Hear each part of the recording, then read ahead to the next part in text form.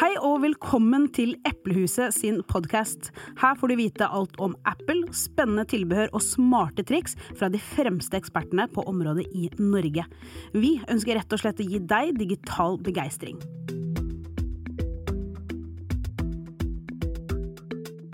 Hei, mitt navn Viviana og velkommen til dagens episode hvor vi skal bli bedre kjent med Da Vinci Montessori skole. Vi skal få høre litt om deres visjon og syn på læring, og alt det som gjorde at Eplehuset og Apple for litt siden kunne gi dem titelen som en Apple Distinguished School. Sammen med for å snakke om dette temaet så har vi da selvfølgelig skoleledere fra Da Vinci Montessori. Vi har Ragnhild som rektor, og Roe som avdelingsleder for ungdomsskolen. Og som alltid når det snakk om utdanning så har vi da Marit som fagansvarlig for utdanning i Eplehuset. Velkommen til dere alle. Tusen takk for det. Ja, jeg tror aldri vi har vært så mange i studio som akkurat nå. Dette gøy. Ja. Vet du, jeg har lyst til å starte litt med å bare si at jeg kjenner jo litt til skolen deres, fordi at jeg har fått gleden av å skrive en artikkel om denne prosessen her som dere har vært gjennom. Og derfor synes jeg det ekstra spennende å nå få lov til å møte dere, og så få høre litt deres egne beskrivelser, og ikke minst da la lytterne våre kunne ta skolen deres litt tettere til sitt bryst. Så jeg vil bare liksom la alle bli bedre kjent med dere. Hvem Da Vinci Montessori skole? Ja, godt spørsmål.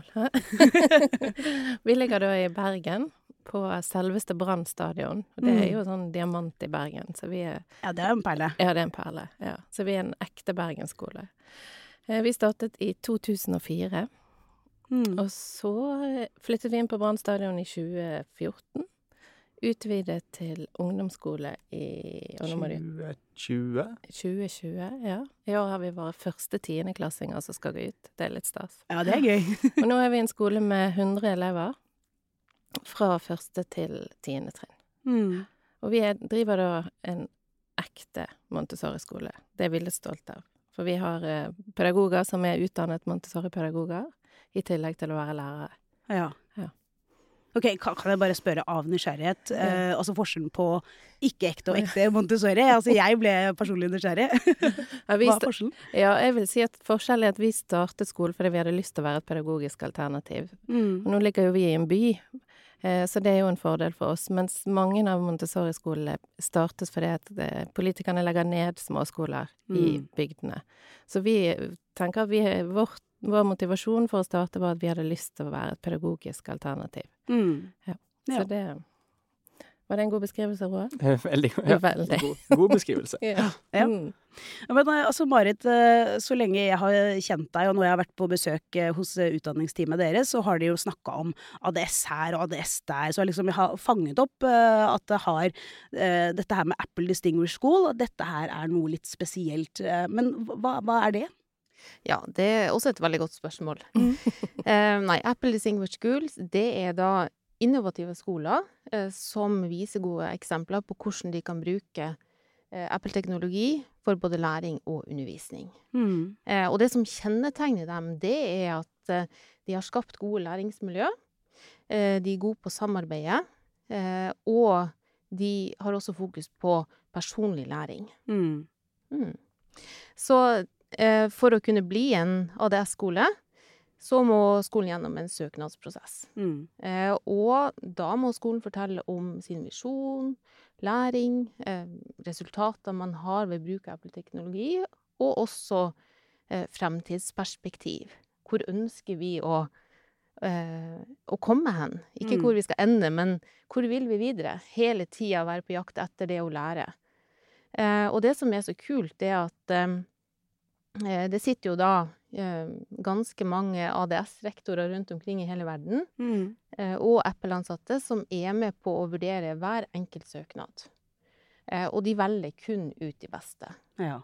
Så per nå så det cirka 725 ADS-skoler, og dere en av dem. Så gratulerer så masse! Takk. Det litt stas da, vi synes det. Men ja, altså, så Marit, du nevnte at altså, skoler må søke, men altså, kan hvilken som helst skole, eller hvorfor det Da Vinci som sitter her? Hvordan har den prosessen vært? Ja, det begynner jo i et veldig godt og langt samarbeid med Da Vinci Montessori-skole. Jeg mener nå har hørt at dere startet med iPad i slutten av 2017. Ja, det stemmer. Ja. Og da var det jo via vår butikk og Key Account Manager i Eplehuset, hvor det da startet. Og så har vi jo møttes jevnt og trutt gjennom ganske mange ulike eventer, og man blir veldig inspirert av dere som personer, som ja-mennesker, som gjør at man får til ting, som gjør at man får til endring, man får til den utviklingen man vil. Så dere veldig gode på eller dyktige på å se eleven. Elevene får lov til å være forsker i eget liv, i egen skolehverdag. Det skaper relevans for eleven, det skjer mestring, og ikke minst motivasjon for egen læring og utvikling. Så da var valget veldig enkelt. Ja, dere. Ja, fordi at i denne prosessen her da, sånn som jeg har forstått det, så det jo da Eplehuset, i ly av å være utdanningsekspert, og de som i kontakt med skolene, som har tilliten fra Apple til å kunne si, vet du hva, her tror jeg vi har en skole som vi mener bør søke, og da tar vi kontakt med skolen rundt det. Ja. Og i det så tenker jeg at det ligger noe at vi har sett noe som samsvarer da med Apple sine verdier, og altså tanker rundt visjon, altså syn på læring. Kan ikke dere dele litt av hvordan deres skole, hvilken visjon har dere, og hva slags syn på læring har dere? Nei, det var jo som Marit sa, i slutten av 2017 så var vi vel på et Eplehuset-seminar, var det det? Ja, stemmer. Ja, hvor vi ble presentert iPad da, og de mulighetene som med iPad. Og vi har jo et veldig ønske om at hver enkelt elev på vår skole skal ha mulighet til å utforske og vise frem det de lærer, og lære på sin egen måte. Og det kan jo være på veldig mange ulike måter, og da har du liksom den der digitale enheten, hvor du kan lage musikk, du kan lage film, du kan spille en podcast. Du har disse enorme mulighetene da. Så da var det jo ganske enkelt for oss, egentlig, å tenke at det var noe som var for aktuelt. Og så har vi jo en visjon som skole. Hovedessensen med oss som skole og med Montessori-pedagogikken i førersetet at vi skal utdanne elever som klar for å møte verden, og vi sender de ut. Så de skal være robuste, og de skal være selvstendige. Så når vi begynte med iPad, så var vi det der rett på det at ok, da må vi også, de skal bli digitalt selvstendige også. Så det har vi tatt inn i det. Og så det jo også dette med kreativitet og utforskning. De skal utforske verden. Og som Ro sier, kan de gjøre det på uendelig mange måter. Og når vi fikk en iPad, så fikk vi enda flere måter enn det vi allerede hadde i vår skolehverdag med et konkret Montessori-materiell som vi bruker mye da. Så det ble et sånn veldig fint supplement, så vi følte at det skal ikke være enten eller. Teknologi kan gå hånd i hånd med Maria Montessoris over 100 år gamle pedagogikk. Det liksom ikke noe sånn fy-fy. Nei. Så for vår del, så vi endrer jo egentlig ikke noe visjon. Så den Eplehuset, iPad-visjonen vår går jo veldig hånd i hånd med det som vi tenker uansett. Og det hadde vi veldig fokus på når vi startet med iPad, at det skulle ikke være noe helt nytt når snur med skolen på hodet, men det liksom et verktøy på lik linje med alt annet verktøy som elevene har. Det bare et veldig, veldig avansert ark som ligger i hullet der, så de kan bruke til mye mer.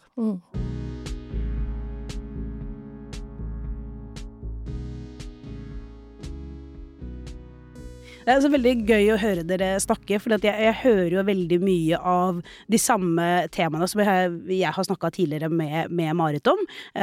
Spesielt dette her med at skolen handler jo om å gjøre elevene klare for livet etter skolen. Og det synes jeg kjempespennende da å høre hvordan dere har klart eller som dere sier, at det egentlig ikke noen forskjell fra før iPaden og nå som iPaden her.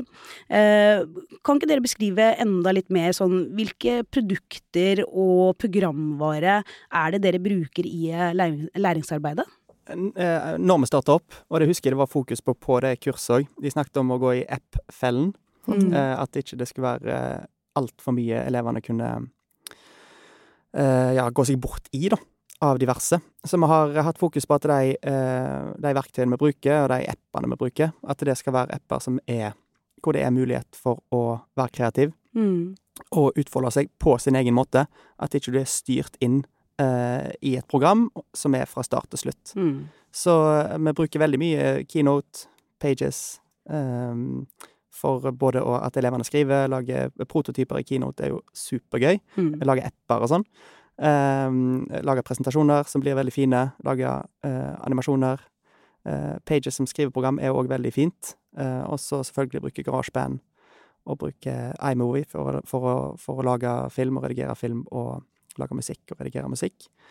Og så har vi også Mac på skolen, sånn at elevene kan bruke Final Cut Pro X hvis de ønsker det, bruke mer avanserte videoredigeringsprogrammer og musikkredigeringsprogrammer. De kan også kode ordentlige apper hvis de ønsker det.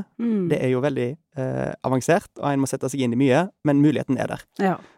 Og nå vi en Montessori-skole, så elevene har ikke en timeinndelt dag. De har god tid i løpet av en skoleuke for å utforske det de selv ønsker. Da.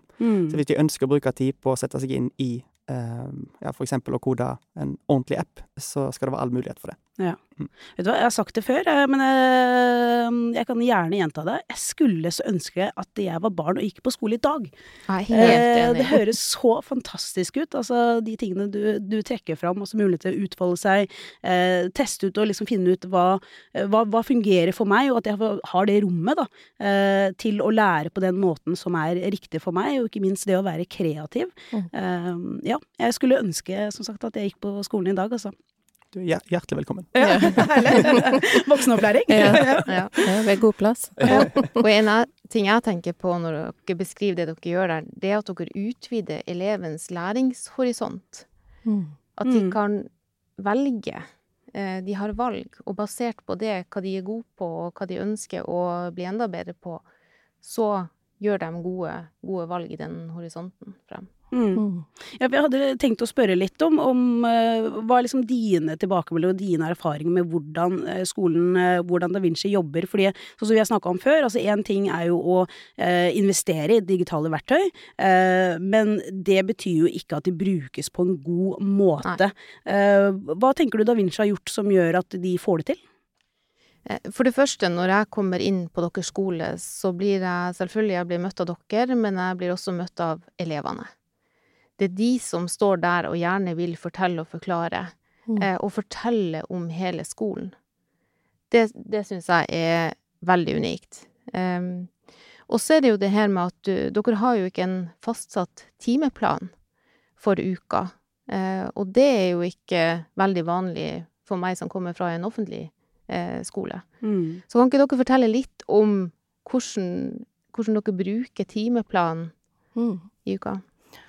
Ja, vi har en lang arbeidsøkt på morgenen som går fra... Ja, elevene kommer mellom 8 og halv 9, da vi sånn fleksitid, kaller vi det. Da det frokost til de som ønsker det, og så finner de frem arbeid etter hvert. Og halv 9 skal alle være vi kaller det arbeid. Det bare helt naturlig for meg å si, men det jo da... Ja, da jobber de med sine oppgaver. Skoleuken deres, både på barneskolen og ungdomsskolen, skissert ut på en stor oppslagstavle i klasserommet, så de kan gå der og se når de skal ha presentasjoner som små undervisningsøkter med lærerne, eller om de skal på en utflukt og sånne ting. Så da får de en viss sånn føling av dette skjer i dag. Og den tiden som ikke på en måte på den tavlen, den disponerer de helt selv til å arbeide med det de har lyst til. Og det at de har da en 3 timers økt på formiddagen, det gjør at de får tid til å fordype seg. Der ingen klokke som ringer og avbryter de, og de må løpe ut. Så de kan velge å jobbe med ett prosjekt hele formiddagen hvis de ønsker det. Eller de kan bytte aktivitet ofte og få gjort mange forskjellige ting. Og så har de lunsj en halvtime, da vi kom til 11:30. Og så de ute en time, så de har en god pause midt på dagen. Og så har de 2 timer igjen når de kommer inn på ettermiddagen. Så det liksom... Målet at de skal, når de går ut i tidene fra ungdomsskolen vår, at de skal være vant til å kunne planlegge dagen sin, sånn at de kan fungere som en student og i det voksne livet, sant? Så det er jo selvfølgelig mer styrt for en førsteklassing enn en tiendeklassing. De trenger mer hjelp til å finne ut av dagen sin, da. Men alle har mulighet til å være med og påvirke sin læring. Så det er veldig... Jeg har kun vært lærer på denne måten, så jeg vet jo ikke om noe. Så det er liksom helt naturlig. Det sier jo Ragnhild klasserom, og da er det jo ikke et klasserom kanskje som en er vant med fra offentlig skole, men vi har liksom et stort miljø, et stort rom egentlig, hvor eleverne hvor det er aldersblandet grupper. Da vi deler barneskolen i 2, og så har vi ungdomsskolen som er en gruppe fra 7. til 10. klasse. Ja, ikke sant. Så de skal ikke bli begrenset av at de er en 7.-klassing eller en 9.-klassing. Nei. Kjempespennende. Men jeg bare lurte litt på, altså du nevnte de 3 timene, og man kan jo bli sittende da med bare ett tema, eller en ting man har lyst til å jobbe med, eller flere ting. Hva ser dere at elevene gjør? Er det ofte at man blir sittende med en ting, eller bytter de på? Det er veldig forskjellig. Ja, og det er det som er så fint, sant? For du har mulighet til akkurat det du trenger som elev, sant? Og vi har jo også disse elevene som har litt lopper i blodet, og de bytter kanskje aktivitet oftere enn de som virkelig går inn i nå gjør jeg dette, og nå vil jeg bli ferdig med det. Så det gjør jo at de loppene det blir ikke et sånt problem hverken for oss eller for de, fordi at de kan gjøre 15 minutter med matematikk, og så gjør de noe engelsk, og så skal de lage ferdig den book creatoren om den valen, sant? Så de bare bytter når de trenger det, og vi har heller ikke faste plasser, der er ikke pulter, som i et vanlig klasserom. Vi har runde gruppebord, så de sitter sammen på tvers av alder, og jeg kan sitte og jobbe med engelsk, og Roe kan sitte og programmere. Og så får man også da en sånn liten, man lærer av den ved siden av og blir inspirert av hverandre på den måten også. Ja, at det blir mer dynamisk på en måte. Absolutt, og noen ligger på gulvet. Og noen ligger på ryggen og har boken i luften og leser helt fint der. Men hvis jeg hadde bedt den eleven om å sitte fint på stolen og lese den boken, så hadde han kanskje ikke lest et eneste ord. Men det at de har bevegelse, de har frihet, det treffer de på en helt annen måte. Jeg hadde vært den eleven som hadde ligget på gulvet. Ja. Det kan jeg love. Ja, det er veldig koselig.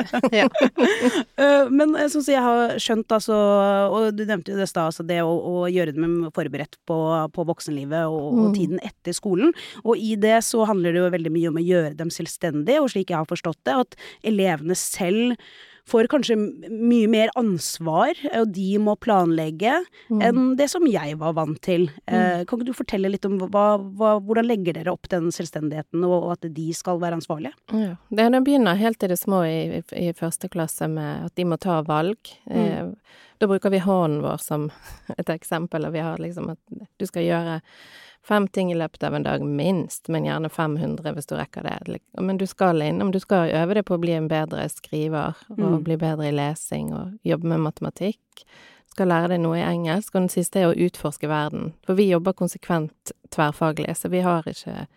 Altså, de andre fagene våre er bare en naturlig del. Du kan jobbe med adjektiv i en historiebok og lese om Romerriket. Liksom, det er ikke i norskboken det skjer. Så vi hjelper de ut ifra det for å ta valg. Så har vi noen som klarer kanskje bare å velge mellom 3 ting om gangen. Så det er en sånn forberedelse. Så har vi elevsamtaler som er nøkkelen vår også til dette. Det skjer ukentlig med en lærer, så setter vi oss ned og går gjennom loggen som elevene skriver over. Hver dag så skriver de en liten dagbok over hva de har gjort. Og det blir en sånn fin samtale der man som lærer spør eleven, ja, kan du få se prosjektene dine denne uken, og ser du holder på med Romerriket, og det har stoppet litt opp, er det noe du trenger fra meg for å gå videre? Så vi har en sånn dialog på hva kan vi gi de, og hva skal de gjøre til neste gang vi møtes. Så vi har både forventninger til de, at de skal klare ting selv, men vi er der også for å hjelpe de. Og på ungdomsskolen, da kan jo du fortelle, Roe, der er det jo enda mer selvstendig og opp til de. Ja, da har de jo forberedt seg på barneskolen. Og lært seg å ta valg, og der bruker vi jo digitale verktøy mye til planlegging, både for å booke et rom hvis eleverne trenger å ha et møte. Det var nå nettopp, eller siste uke, så var det hadde elevene møte med de skal arrangere noe som heter Global Montessori Games, så det litt sånn OL for Montessori-skoler Kult. i mars. Så det ble veldig gøy, så det kom representanter fra Mexico, USA og alt mulig da, til skolen. Og da måtte de booke et rom for å ha et møte med representantene fra de som arrangerer da. Og ja, da booker de booker rom og setter opp videoutstyr og sånn for å organisere det møtet. Og så kaller de gjerne inn til møte og bruker kalenderapp. Og så kommuniserer de jo ganske mye med folk utenfor skolen. Og det krever jo en god dose selvstendighet for å klare å operere på den måten. Så det noe med på en måte forvente. Alle skal få lov å utvikle seg i sitt eget tempo, men det liksom der vi ønsker å være da til slutt. Og hvis de har det på plass når de går ut av ungdomsskolen, så ligger de jo veldig godt an til de skal videre. Og så det som Ragnhild sier, disse elevsamtalene som ukentlig. Det også veldig individuelt hvor selvstendige en men det at vi skal prøve å bygge opp en selvstendighet hvor de har eierforhold til egen læring og til egen utvikling, og klare å se sine styrker og hvordan de kan bidra senere, det jo utrolig viktig. Og det en veldig vanskelig prosess.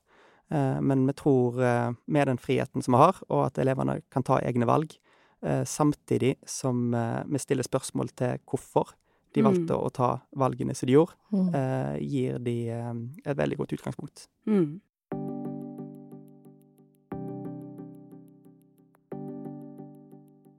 Altså, jeg gleder meg jo til å få deres elever ut i arbeidslivet, fordi altså, dette med selvstendighet og det å planlegge og lage en prioriteringsliste, ikke minst, jo noe som vi hver dag må jobbe med, og jeg kan av og til kjenne på at jeg selv dårlig på det. Jeg skulle ønske igjen at jeg hadde hatt den muligheten til å lære det på skolen. Men sånn litt tilbake til altså denne prosessen med å bli en ADSA eller en Apple Distinguished School. Når Eplehuset først tok kontakt med dere, hvordan var det? Nei, vi hadde jo hatt god kontakt med Eplehuset lenge, og en får jo mye støtte, bare en har en god avtale på bruk av iPad. Så nei, prosessen var vel litt sånn dynamisk, håper jeg. Vi diskuterte litt at det var en mulighet. Og vi jo interessert i å både vise frem det som vi gjør på vår skole, men også å få input fra andre skoler. Vi var med på Eplehuset, arrangerte en tur til London på Ja, stemmer det. Hva det igjen? Det var til BET. BET, ja, stemmer. Som en stor digital utdanningskonferanse. Ja, så da var vi på skolebesøk, og så var vi også på et Apple-event og fikk litt ekstra inspirasjon. Så det å dra på den skolen og se hvordan de jobber der, var jo veldig inspirerende. Og på disse foredragene så var det blant annet en artist som holdt konsert med bare å bruke iPad. Supergøy. Hvor vi tenkte sånn, det har jo vi jo lyst til å gjøre. Så når vi da til slutt fikk spørsmål om vi hadde lyst å være med i en sånn søknadsprosess, så var jo ikke det så vanskelig å svare ja på, for det gir jo veldig mye. Ja, både på alle måter, egentlig. Så etter vi ble spurt, så var det jo et krav at det skulle sendes en søknad, som også var en veldig fin prosess, hvor vi diskuterte frem og tilbake hvordan den skulle utformes. Og så til slutt ble den sendt inn og vurdert. Ja. Og godkjent. Ja. Men det var veldig fint i den prosessen, for de samtalene med Marit, sant, så fikk vi øynene utenifra, for vi som står i det i hverdagen, det jo bare noe vi holder jo bare på med det, sant, og det jo liksom, ja, du kan ta det dere gjør der, det liksom bra og sånt, og det var veldig fint å få litt sånn evaluering på arbeidet vårt også, egentlig, for man blir veldig blind i sin egen hverdag. Og så det veldig fint å se tilbake på prosessen som har vært med implementeringen, for det jo noe en leser mye om, og så blir det jo, som Ragnhild sier, en veldig naturlig del av den måten vi jobber på, og det har sklidd veldig naturlig inn, så vi glemmer det litt grann. Så å se på hva har vi gjort, hvor vi nå, og ikke minst det at vi i enda større grad blir tvunget til å tenke fremover da. Hva det vi ønsker å gjøre fremover? For en kan, når en inne i en boble, så kan en jo glemme litt grann at det alltid dukker opp nye muligheter for ting å gjøre. Så prosessen hjelper oss jo veldig også til å tenke litt fremover da. Hvor det vi vil? Og jeg tenker det som kjennetegner dere, det at dere hele tiden vil lære. dere vil utvikle dere. Og da får man til så mye mer enn at man setter seg ned og er veldig fornøyd med det man har gjort, og tenker at nå er det bra. Ja. Men det tenker ikke dere overhodet. Nei, vi vil videre, vi. Ja, Vi er litt akkurat. utålmodige begge to på sånn, kom Ja. igjen. Ja. Men hvordan var det da for deg, Marit, og utdanningsteamet deres å være med på denne prosessen for Da Vinci? Det gir jo oss veldig masse energi. Det å så se og høre hvordan dere tenker læring, hvilken visjon dere har, og ikke minst se resultatet av det arbeidet som elevene legger ned, det gir oss masse tilbakemeldinger, masse inspirasjon, som vi kan ta ut i møter med andre skoler og kommuner, som er i samme prosess. Ja, og så kommer jo da, altså vi har jo allerede avslørt det, at dere har fått ja. Hva er da veien videre for en skole som har fått ja? Hva betyr det å være en ADS-skole? Ja, først og fremst så betyr det at dere får lov til å være med i både et nasjonalt og et internasjonalt nettverk med andre ADS-skoler. Og bare det å få inspirasjon fra andre utenfor landegrensene også har en kjempestor verdi. Og så er det jo også det her med at dere har sagt ja til å være en referanseskole og kunne ta imot besøk. Det er jo dere allerede veldig dyktig på. Og så er det jo for oss i Eplehuset at vi kan være med på å kompetanseheve pedagogisk og samarbeide med dere videre for å lære å utvikle hverandre. Og for Ragnhild og Roe, altså nå har dere jo hatt iPad og Mac en stund, og dere har vært med på denne prosessen, og en ting er jo på en måte det teoretiske, at for eksempel med iPad så kan du være kreativ, men hva er liksom de faktiske erfaringene og de beste resultatene dere har sett at dere har fått? Noe av det første som jeg ble veldig begeistret for var jo disse elevene som strever med å skrive. Og lese også, for den saks skyld. Hvor mye mer produktive de har blitt. Hvor mye de enkle verktøyene som er i iPaden kan hjelpe de til å plutselig produsere mye. Sånn Book Creator ble en kjempehit for de yngste elevene, og de var så stolt av arbeidet sitt, sant? Det ble fint, og de kunne snakke inn i stedet for å sitte og skrive. Så de fikk en skikkelig sånn opptur som kom fortere enn den hadde gjort hvis vi ikke hadde hatt det digitale hjelpemiddelet. Og så synes jeg jo også, når vi nå hadde besøk av Marit og resten av teamet, når vi fikk utmerkelsen, så hadde Roe satt sammen en film med ulike ting som elevene har gjort, og det også var veldig gøy å se tilbake på alt det kreative de har gjort. Ja. Og da ble de ble kjempeinspirerte selv også, så jeg synes det har vært bare veldig gøy. Men det er liksom det kreative, vil jeg si kanskje er det i høysetet, liksom. Men igjen, det faglige innholdet er jo det, men du kan uttrykke det på så mange flere måter enn i en skrivebok. Så er det jo et enormt godt verktøy for tverrfaglig arbeid. På ungdomsskolen så skal jo elevene vurderes, og vi tar utgangspunkt i mappevurdering, så elevene legger inn alt arbeidet sitt i en digital mappe. Og det å kunne vise fram hva en har lært tverrfaglig gjennom film, musikk. Altså det er elever som har lagt sanger om hvorfor man har nynorsk bokmål, eller naturvitenskapelig metode. Og så lager de kanskje en musikkvideo til det. Så du får liksom bare klaske sammen masse fag i ett. Samtidig så er det noe som er relevant for elevene senere i livet. For det er jo sjelden en jobber sånn veldig sånn fagspesifikt i voksenlivet. Så det at de allerede nå får mulighet til å vise kreativt hva de har lært, er jo veldig flott. Ja, men helt fantastisk. Altså, da tenker jeg vi må avslutte med, Marit, du må fortelle litt. Altså, for de som lytter til denne episoden og tenker, ja, men altså, vi har lyst til å være en ADS-skole, eller vi burde bli det. Hva kan skolen gjøre? Da kan de jo ta kontakt med oss, og så kan vi fortelle dem litt mer om hva det innebærer, og hvordan man blir det, og så kan det hende at vi kan sette de i kontakt med Roe og Ragnhild også.